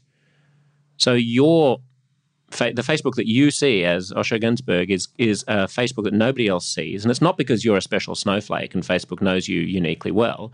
It's because Facebook is crunching bazillions of different ways, bazillions of different options of what it's going to show you first, which post should come above another post, how long it should take before it tells you how many likes you've got on a certain post, how long it should take from hitting the app before the app actually opens. It analyzes how quickly you scroll along your feed. It analyzes how long you look at something and then don't click the link. It analyzes how long it takes you to click the link and then how long you spend on that link before coming back. All of this stuff is getting crunched by supercomputers and tweaked, and then your reactions to that feedback are being analyzed by those algorithms in order to optimize the amount of time that you spend on that stupid fucking phone. You are a dog. You are a rat, with the little lever of sugar water or cocaine. And we just haven't started really grappling with that, with what we want our relationship to be to these supercomputers that are hoovering up vast amounts of money for Silicon Valley tech companies by essentially owning our attention, by creating a new model of capitalism that is a form of essentially surveillance capitalism that is watching everything you do and monitoring it in order to feed back to you what it thinks you're going to want to click on. We've seen the effects that it can be in the negative quite easily, when you see how when online hate campaigns, when people are just, in the words of Joe Rogan, there's an element of society that wait on the starting line, engine revving, The mob. ready for outrage. And the moment there's even the sniff that they're able, bang, away they go. And they completely destroy and, in many cases, it's a very well documented death threats and, people showing up to people's houses and stuff like that, like within a matter of 45 minutes of some online accident, some sort of infraction, some mistake that someone might have made in the public eye. There are obviously positives to that, though, as well. But do you feel that those positives are as high profile, or I'm not sure there are positives to the public shaming component of but social they're media. equally so, like the public movement behind, say for example, a positive movement, a positive change. Well, can you think of one? I suppose the Me Too movement is a good example, actually, of a double-edged sword, where on the whole it's been extremely valuable, incredibly important. I think the idea that we might finally see an end to obnoxious men just sort of behaving with crass impunity in the workplace to female underlings, the idea that could no longer be the status quo for the first time in history is wonderful. And yet we've gotten to a point where to raise any question about the most extreme interpretation of Me Too feminism is to suddenly find yourself being lumped in with rapists and sexual abusers, right? There was a friend of mine. She was she was on a date with a guy who was a nerdy engineer, a mechanical engineer, and she was like, "Oh, do you have any cute girls at your work?" And he was like, "Well, no, I'm a mechanical engineer, so women don't really like to do that." And she was like, "What do you mean?" He was like, "Well, women don't tend to like to take things apart and put them back together again as much as men do. That tends to be a male thing." She took tremendous offense at this because her education in the kind of Me Too orthodoxy has been that men and women are basically the same, not just of equal value, but the same. And she was telling me that she understood what he was really saying, which is that men and women aren't equal and don't deserve to be equal. And he was basically making a defense of discrimination against women, and that more than one woman a week is killed at the hands of men in Australia. And how can he be so insensitive as to sort of be siding with rapists? And this is all because he was making a claim that women don't like taking things apart and putting them back together again as much as men do, which is a factual claim. There is oodles of science about the biological differences between men and women. So this intransigence, this sort of stridency that forces you to pick one side or another and then unleashes the public shaming mobs against you if you misspeak. I mean, don't even get me started on, just this week I had an interaction with a prominent trans woman in the States who had tweeted, "If a woman has a penis, then it is a biologically female penis. End of story." And I, as someone who is pro-trans in the sense that I am just pro-live and let live and everyone should be able to do their jam, had made the point that I think it's actually harder to get people on board with trans issues if you start talking in pseudoscientific gobbledygook about biologically female penises. That's just nonsense. It's not a biologically. I don't even know what the word biologically. What work is the word biologically doing in there? I mean, it's a person who has a penis, who has an XY chromosome, who feels like a woman and is now has the gender of a woman. That's fine. Why do we have to get bogged down in pseudoscientific hocus pocus? And I didn't put it like that. I didn't put it as offensively as I'm putting it right now. Yeah. But I simply said that I think we're going to win more friends if we don't force everyone to believe in nonsense. And she blocked me.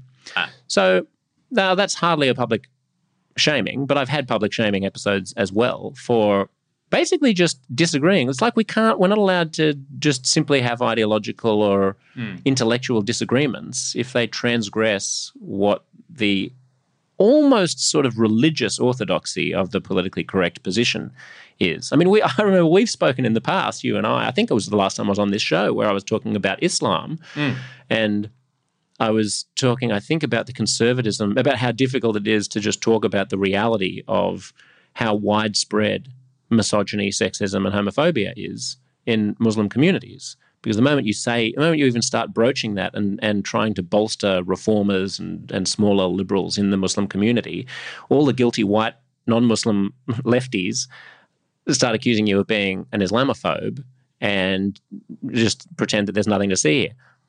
We've just faced, in the UK, there's just been huge protests outside a public school in Birmingham over the teaching of sex classes that included gay and lesbian subjects on the curriculum. Yes. And this was a Muslim-driven campaign with a bunch of British Muslims who were outraged that their kids would have to be taught about filthy fags.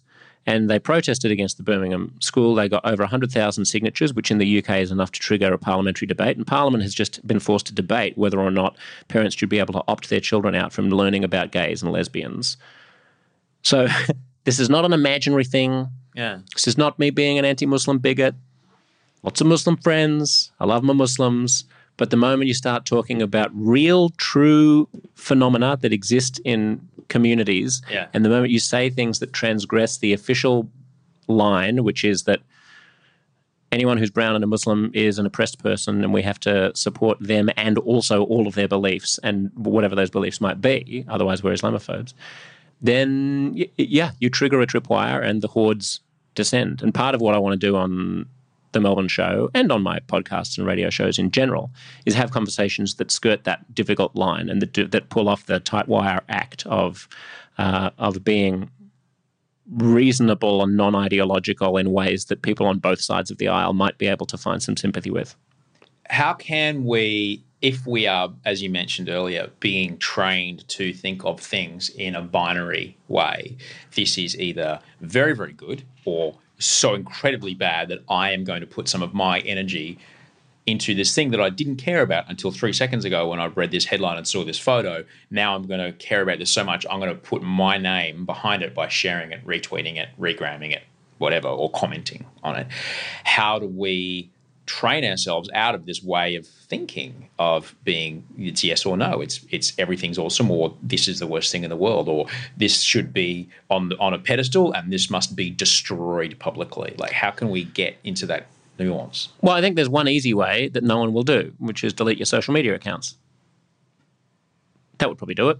Mm-hmm. If all of the conversations about politics that you had were with people who you actually had to see face to face, you'd probably be a bit more reasonable about things. Or maybe you'd be in your bubble, in your geographical and social bubble. I don't know. But I would suggest that at the very least, you take a month without using social media, just to at least delete the apps off your digital devices so that you have to log on a laptop in order to use them. And maybe just silence put your account to sleep for 30 days. And then after 30 days, figure out what are the accounts that you really miss? What are the really useful ones that bring some kind of joy to your life? Like Marie Kondo your social media, I think would be a start. Because I don't know how you can. I just feel it in myself. I mean, I think we all feel it, don't we? You log on, you see, you don't have to spend very long on social media or YouTube. Instagram may be an exception here, before you see something that creates that little tiny fire in your gut that makes you want to correct someone or want to pass on whatever thing they've just owned someone with. And as long as that's what's riling us up the most and getting us to pay the most attention to social media, I don't think you're going to find opportunities to have nuanced conversations. I think that can only come from longer form reading, slower thinking. There's an analogy here to the slow food movement. I think, that's quite a good one. That 30 years ago, the idea of paying lots of money and going to lots of hassle to buy organic or to think about where your meat comes from, for example, was alien to most people. And now a huge corner of the market is organic or free range. And I wonder if we couldn't sort of have a cultural shift that's a bit like that in terms of social media, so that we start rewarding social media companies that begin experimenting with ways to unhook the addiction. I think Apple could be quite useful here because Apple doesn't make money from social media. Apple makes money from devices. There was recently at the Consumer Electronics event in Las Vegas, which they have every year, which is the biggest tech event in the world. Apple bought the side of a whole skyscraper and with a picture of an iPhone, and it just said, "What happens on the iPhone stays on the iPhone," in an homage to like what happens in Vegas stays in Vegas. And so I think they're putting their finger on. They're now consciously starting to target the fact that everyone is sick and tired of Facebook and Google spying on them, and that if you could, for example, just be a little bit more self-aware about how much your time you're spending on what, then you could start nudging yourself in a healthier direction. If you updated your software update, you would know that they now do tell you that. They have a thing called screen time. Yes, I do have that. Yeah, I do have that. Okay. Yeah, that was more. So I wrote it down in I write a journal every morning. I'm trying to do it every night too, but I did write down one of the things that I need to do is there's a passcode in the phone. Like say, for example, even though, let me just rewind for a second, I was talking to my brother last night who has an infant child, and he said, "Oh, I'll let you guess. You've got kids of this age. What's the Queensland Health recommended amount of screen time for a kid 0 to 2? 0, probably. That's exactly right. And the thinking behind it is being bored is an integral part of brain development at that time of a child's life. Does that include television? Yeah. Oh, really? Yeah. Oh, my kids get 20 minutes of wiggles. Yeah. Because, he's like, no. Just like, I'm going to have to, this is where my imagination starts to develop. Yeah. This room isn't changing. Nothing in it this is changing. I'm looking for stimulus. I'll either imagine it using the pictures in my brain or I will stack rocks or try to use this toy in a way that I've never used it before. Or that creative thinking starts develing at that point. And we had this conversation last night. Can your brother come to our place at 4 a.m. to deal with the kids when? Yeah, probably. When he'd be thrilled to get away from his. Yeah, he'd trade in his for yours. And in the same way that you would give a kid a device, and because this thing has the ability to do it now, you put a passcode on it and go, there you go, there's your 20 minutes a day. Oh, right. Give it to the kid. And if the kid wants it more, they have to give you the device because it says ask for more time. So you then have to give it to the parent or the carer, and the carer has to go, well, all right, only if you, or because you, or no. There'd have to be no override, though, because otherwise you're the bad guy. No, there's no override. You have to put a passcode in. No, but I mean, there'd have to be not even a passcode. If it's with the kids, then they can't come to you. You'd have to have the excuse of saying, "There's nothing I can do, kids. I don't even like. Even Daddy can't turn it on. Otherwise, they'd be like, Dad, stop being so mean." Not yet. We're not there yet. Right. But I am most definitely. So you have to put a passcode in. Yeah. So at the moment, I know the passcode. Right. It's not working. I'm definitely considering. I'm a 4 weeks off being 45. Yeah. I think I'm going to give my wife the PIN code to my screen time. Yeah, it's amazing, isn't it? That will be the way to control it. Yeah. We are primates. Yeah. I've been hacked that much. Yeah, that's that right. I can't Absolutely. put this fucking thing down. No, I mean, it's the same with me. I have an app on my computer called Freedom, and that's how I was able to write the Melbourne Comedy Festival show, because I'm so stupid that I would go and surf other websites. All Freedom does is disconnect your laptop from the internet, with the exception of whitelisted sites. So Google Docs is the only site that I can access between 6 a.m. and 10 a.m. every day, because that's where my scripts are. And if I want to open anything else, then I have to restart the computer. It's crazy that we need to do these things to ourselves. You would imagine that human beings would be smart enough to just go, you know what, don't do anything else between 6 and 10. But we're not. I have to turn my phone off and have freedom on my computer, and that's the reality. And yeah, you're right. Maybe that'll become more of the norm with devices. I'm a grown man. I pay tax. I have, my shit together enough to have a mortgage, and, there's food in our fridge. And I've proven that I am responsible in certain ways, yet I am powerless over this fucking thing because it has altered. I have allowed it I have allowed it to alter my behavior so intensely that I put more import on putting that PIN code in and having another 5 minutes with my little train game. Yeah. It's a really good train game. It's a train game. It's a train like game. a choo-choo train. Yeah. You draw subway maps. You draw subway maps. Oh, wait, I'd love this. It's so fucking good. I'd love this. Dude. You don't know this about me. I'm a big transportation fan. I love planes, aviation, travel hacking. I love subways. I don't know if I want to show you this. In New York, I would always I would always know exactly where on the platform, on the subway platform, to stand in order to make it out at the correct exit for where I was going. For which station you were going to from where? Yeah, exactly. You're That's the best. right. Yeah. Okay, so I think it's an Australian game too. Wonderful. It was designed here. It's Osher's called- showing me this on his phone. Okay, so as we here's speak. the New York City. You used to live there. Yeah. Right, so you tap there, and then it takes you there. And then here's New York. You recognise it. There's Manhattan. There's Brooklyn over there. Here's New Jersey on this side. And you start building it. And I'm going to draw a little train line here from Brooklyn across the. That's the 7. Yeah, basically. there we go. Yep. And then. And the E. Oopsie, the people down here want to Yeah. get to that station. Okay. So Yeah. let's go there. Okay. Hang on. Now we've got a triangle station. There we go. You can speed it up. And then you're. And your little train goes You're chugging drawing, along. I draw subway maps. I'm currently stuck in St. Petersburg. I'm trying to get St. Petersburg to work because it's But over this a is very good tricky thing. archipelago, and you need I lots. think this is good. I think that's fine. I think that's like Sudoku It or is a crossword. It is fine. It's a lot better than arguing with people on Twitter. But this is fine until I want to do this more than tuck my kid into bed at night. Wow. Depends whether your kid wants you to tuck them in Or or I want to, engage with my wife, or I want to think about something that was troubling me in my day and have some cognitive resources put to sorting something out in my head instead of avoiding that and drawing train maps on St. Petersburg, which is what I've been doing. I would love it if the phone rang right now and it was the chairman of the St. Petersburg Transit Authority saying, We're in big trouble. What are you doing? Need new subway map. This is terrible. We have been spying on your phone. You are brilliant. It's like, what's that movie? Last Starfighter or Ender's Game. I'm the Ender's You Game. are, exactly. I'm the Ender's Game of subways. They're going to come to me, a van will pull up and be like, we've been watching you for months. No one can do it like you. Come with us. We're going to this particular city in Shanghai, in China. We need your help. And then cut to me in this massive train. I've been here before in the app. I've played this. He's here. The one is here. And there's a whole montage of me planning a thing. It'd be brilliant.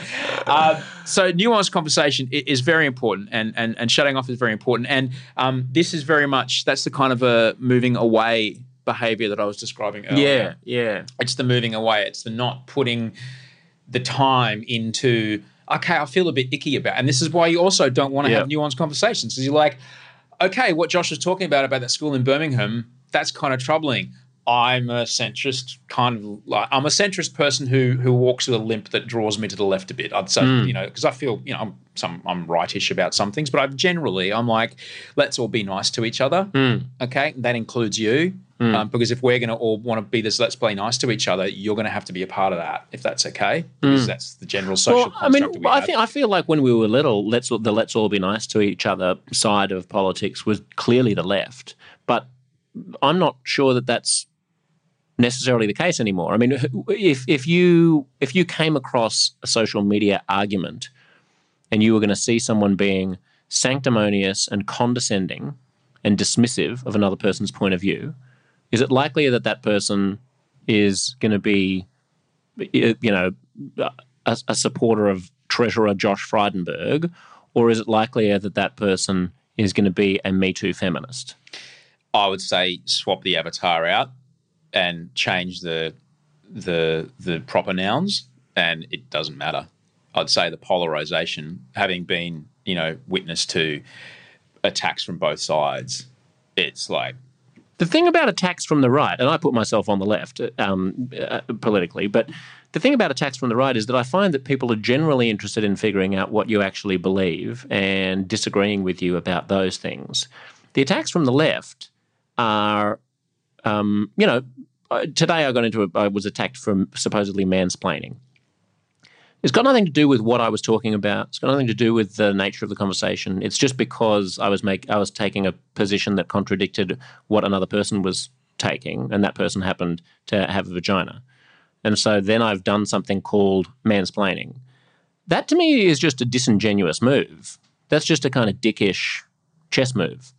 And so if your priority is let's be nice to one another, I don't think that's a nice thing to do. I don't think accusing me of mansplaining is a nice thing to do. If all we're doing is having a conversation about a thing, engage with me about the thing. It's a sort of a cheap personal shot. And there's a lot of cheap personal shots from the left. Yeah, I don't know. It does bother me, and it bothers me about just generally, I'm not even going to say left, I'm just going to say not right politics, not right-wing politics. Well, yeah, the social justice, put it this way, the social justice left. I'm not talking about... Not the SJW, not all that way. Yeah, sure. Okay. No, Yeah. just anything that's not just so completely aligned on this polarized, white people are good, brown people are bad, coal is good, anything else is bad, and we're all going, it just galvanizes that side. And anything to the left of that, it seems the further left you go, the more willing people are to chop each other off of the ankles with a hatchet it just fractures into this identities of, you're not respecting my, it's like, well, come on, and that's for me, I get sad because that side of politics just can never get its shit together. Yeah, well, we're constantly killing our own. We're in a circular firing squad waiting for someone to use the wrong transgender pronoun and then get a bullet in the head. Or exactly, the idea that the two of you may feel very powerfully about, say, for example, clean energy, yet one said something about, the quokkas on Rottnest Island, and so therefore you can't speak to that person ever. Yeah, I mean, let's talk about clean energy briefly as an example, because I know that it's something that you're extremely passionate about. So I was on the drum and we were talking about climate, and I said, look, the guilty little reality is that Australia doesn't have to do anything about climate. It just has to be seen to be doing something about climate because our overall emissions are such a small fraction of the planet's that what's going to matter is what China and India and the United States and the EU do. So our role is as an upstanding sort of global leader, but it would be totally possible for us to put together a policy that made it seem like we were doing something and encourage everybody else to do something while still getting the benefit of having cheap coal, and not much would actually change. Now, that's a pretty unethical position unless you believe that the only thing that you should care about is your nation's economic interest. But I was surprised that then put me in the same camp supposedly as climate deniers, right? That the climate purists are like, everybody has to be doing everything to stave off climate catastrophe.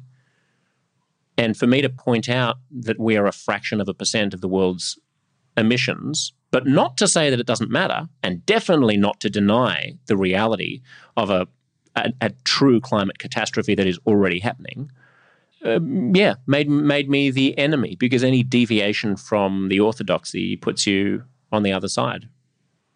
It's not healthy. It's uncomfortable to think about nuances, though, Josh. And I think that's why people want to go.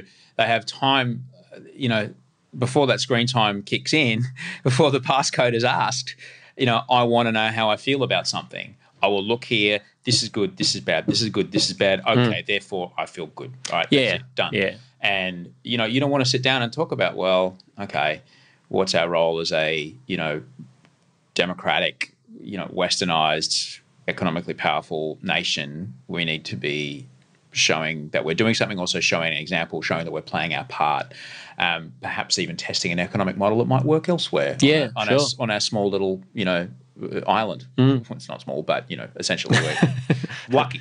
That's tricky to talk about in the when you look at the numbers. You just want to know quickly. So just say, for example, people are finding themselves getting hooked in, getting baited, getting flooded with emotion. What's an intervention you could throw in? What would you suggest? Well, speak plainly and be generous towards other people who speak plainly. As someone who is married to a guy and has surrogate twins, I'm in an unusually sort of politically correct sub-community in terms of being same-sex parents and having a family and so on. So I actually experience on a daily basis how other people engage with that. And the weird thing is the most uncomfortable scenarios that we find ourselves in are with the most politically correct people who are so cautious, who are so anxious about saying the wrong thing or using the wrong word or something that they make everything uncomfortable for all of us.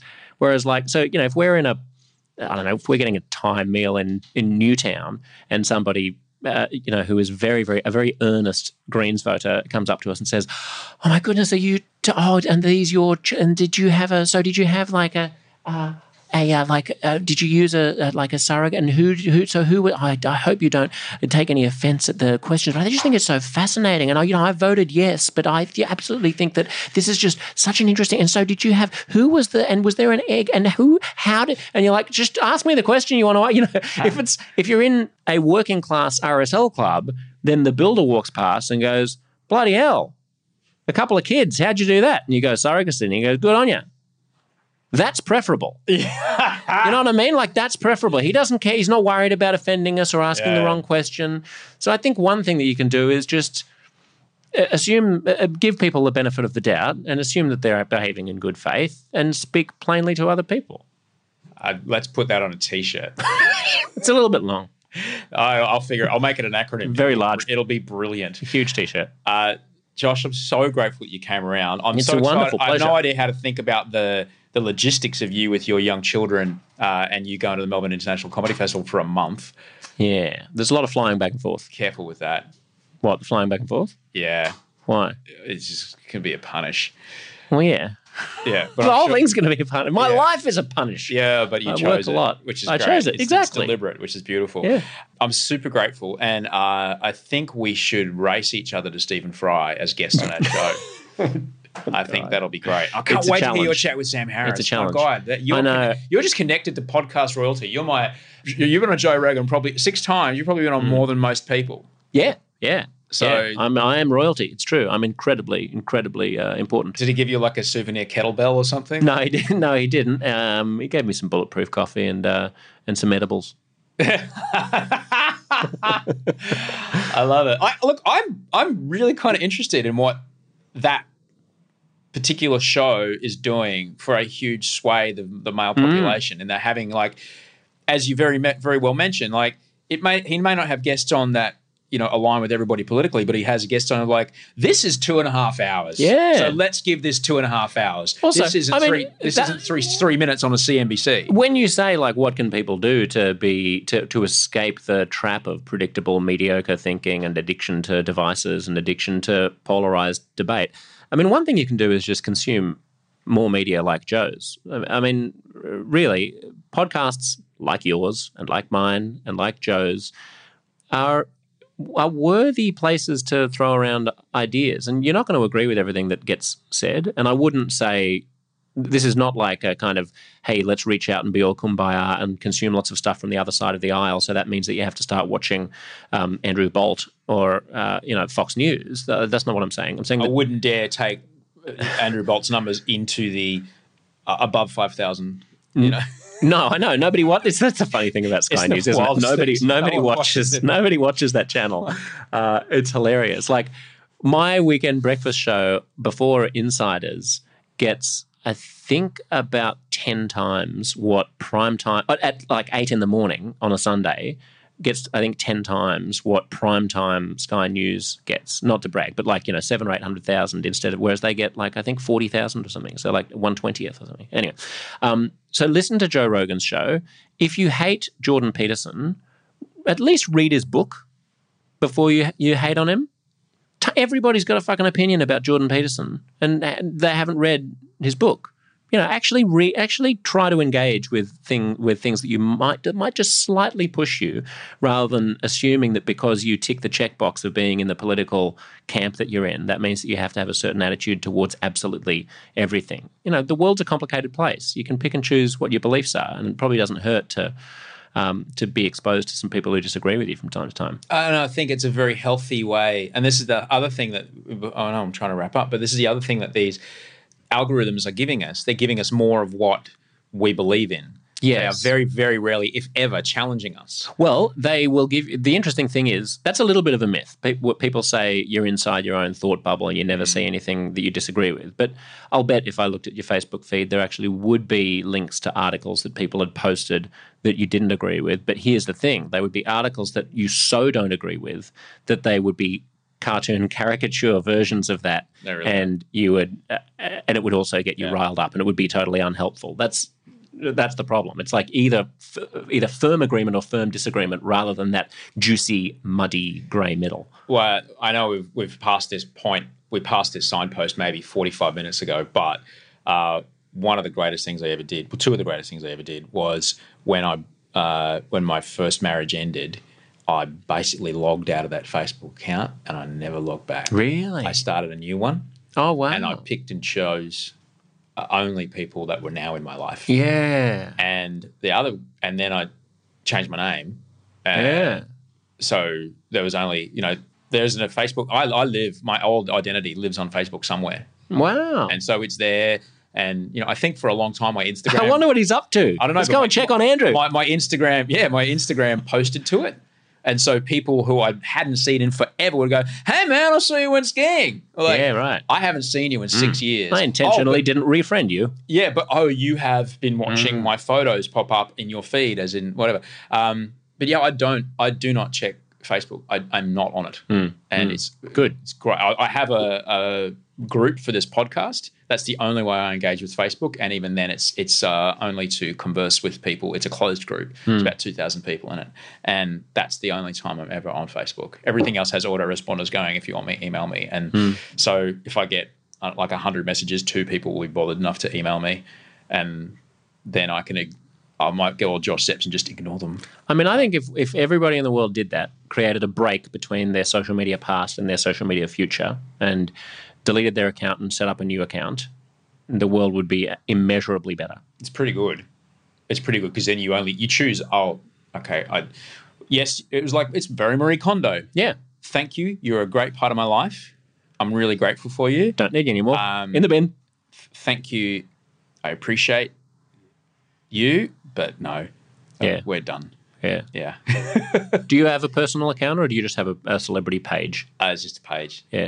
I only have an account because you need an account to operate this stuff. Oh, okay. So there is one, but I think there's one other person on it, and I think it might be my other one that I needed because you needed one to start the other. I don't know.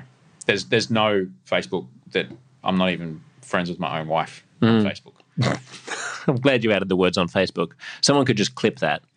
I'm not even friends with my own wife. There's a front page of the Murdoch tabloids right there. No, I'm Osher not. in shock marital revelation. I think early in our relationship, I might have put in a relationship with, but I haven't touched the thing since then. So I think that might have been the last thing I did on my personal Facebook was going in a relationship with Audrey Griffin. Yeah, and that's it. Well, if Facebook doesn't get you, Google will. So don't worry about that. Well, going back to Nokias, Josh. Honestly, it's not a bad idea. A friend of mine in LA has gone back to a flip phone that does nothing. And he doesn't even have voicemail. In fact, he'd been a period without a mobile phone at all, and he had a voice. He bought an old voice. What do you even call them? Answering machine. Yeah. At home, and put his landline up to an answering machine with a physical cassette in it, and people could leave a message and maybe get back to him, or maybe he wouldn't. Still able to work? I don't think it's about. I don't think it was about. It wasn't a productivity hack. It was a mental thing. It was did he continue to have a life and friends? And I see what you're saying. To the extent that he wanted to, he had the close friends who he wanted to socialize with, and that was enough. What's interesting is this episode will probably drop after I have enacted so many things that we've spoken about, and all those things will make sense only when people listen to this. Yeah. Because after this conversation, I'm like, right, as soon as you leave, I am on lockdown. I've got to change some stuff. Yeah, I'm grateful for this conversation. Good. Well, I hope that people take the opportunity to actually do it. And the other thing you should actually do is go to comedyfestival.com.au and get tickets to U2, my old Comedy Fellas show. Oh, and also subscribe to my podcast. Not only We the People Live, # We the People, all one word, but also my Radio National show is available as a podcast, and that's called The People Versus. I don't know why every show that I do has the word people in it. It wasn't intentional, but The People Versus is a different show from We the People Live. And it's also really good. It's like an ethics panel show about what's going on in the news. I love that you've been hired by the ABC because you'll never not be in our ears until you decide to retire. Exactly. I'll see you in the wretched section of the car park. Exactly, until someone cuts my brakes and I drive off the cliff. Thank you, Osher.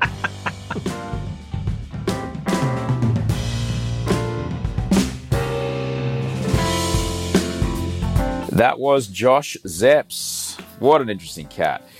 If you like what he does, you can catch him if you're in Australia. He's on the ABC every weekend presenting the news on the TV.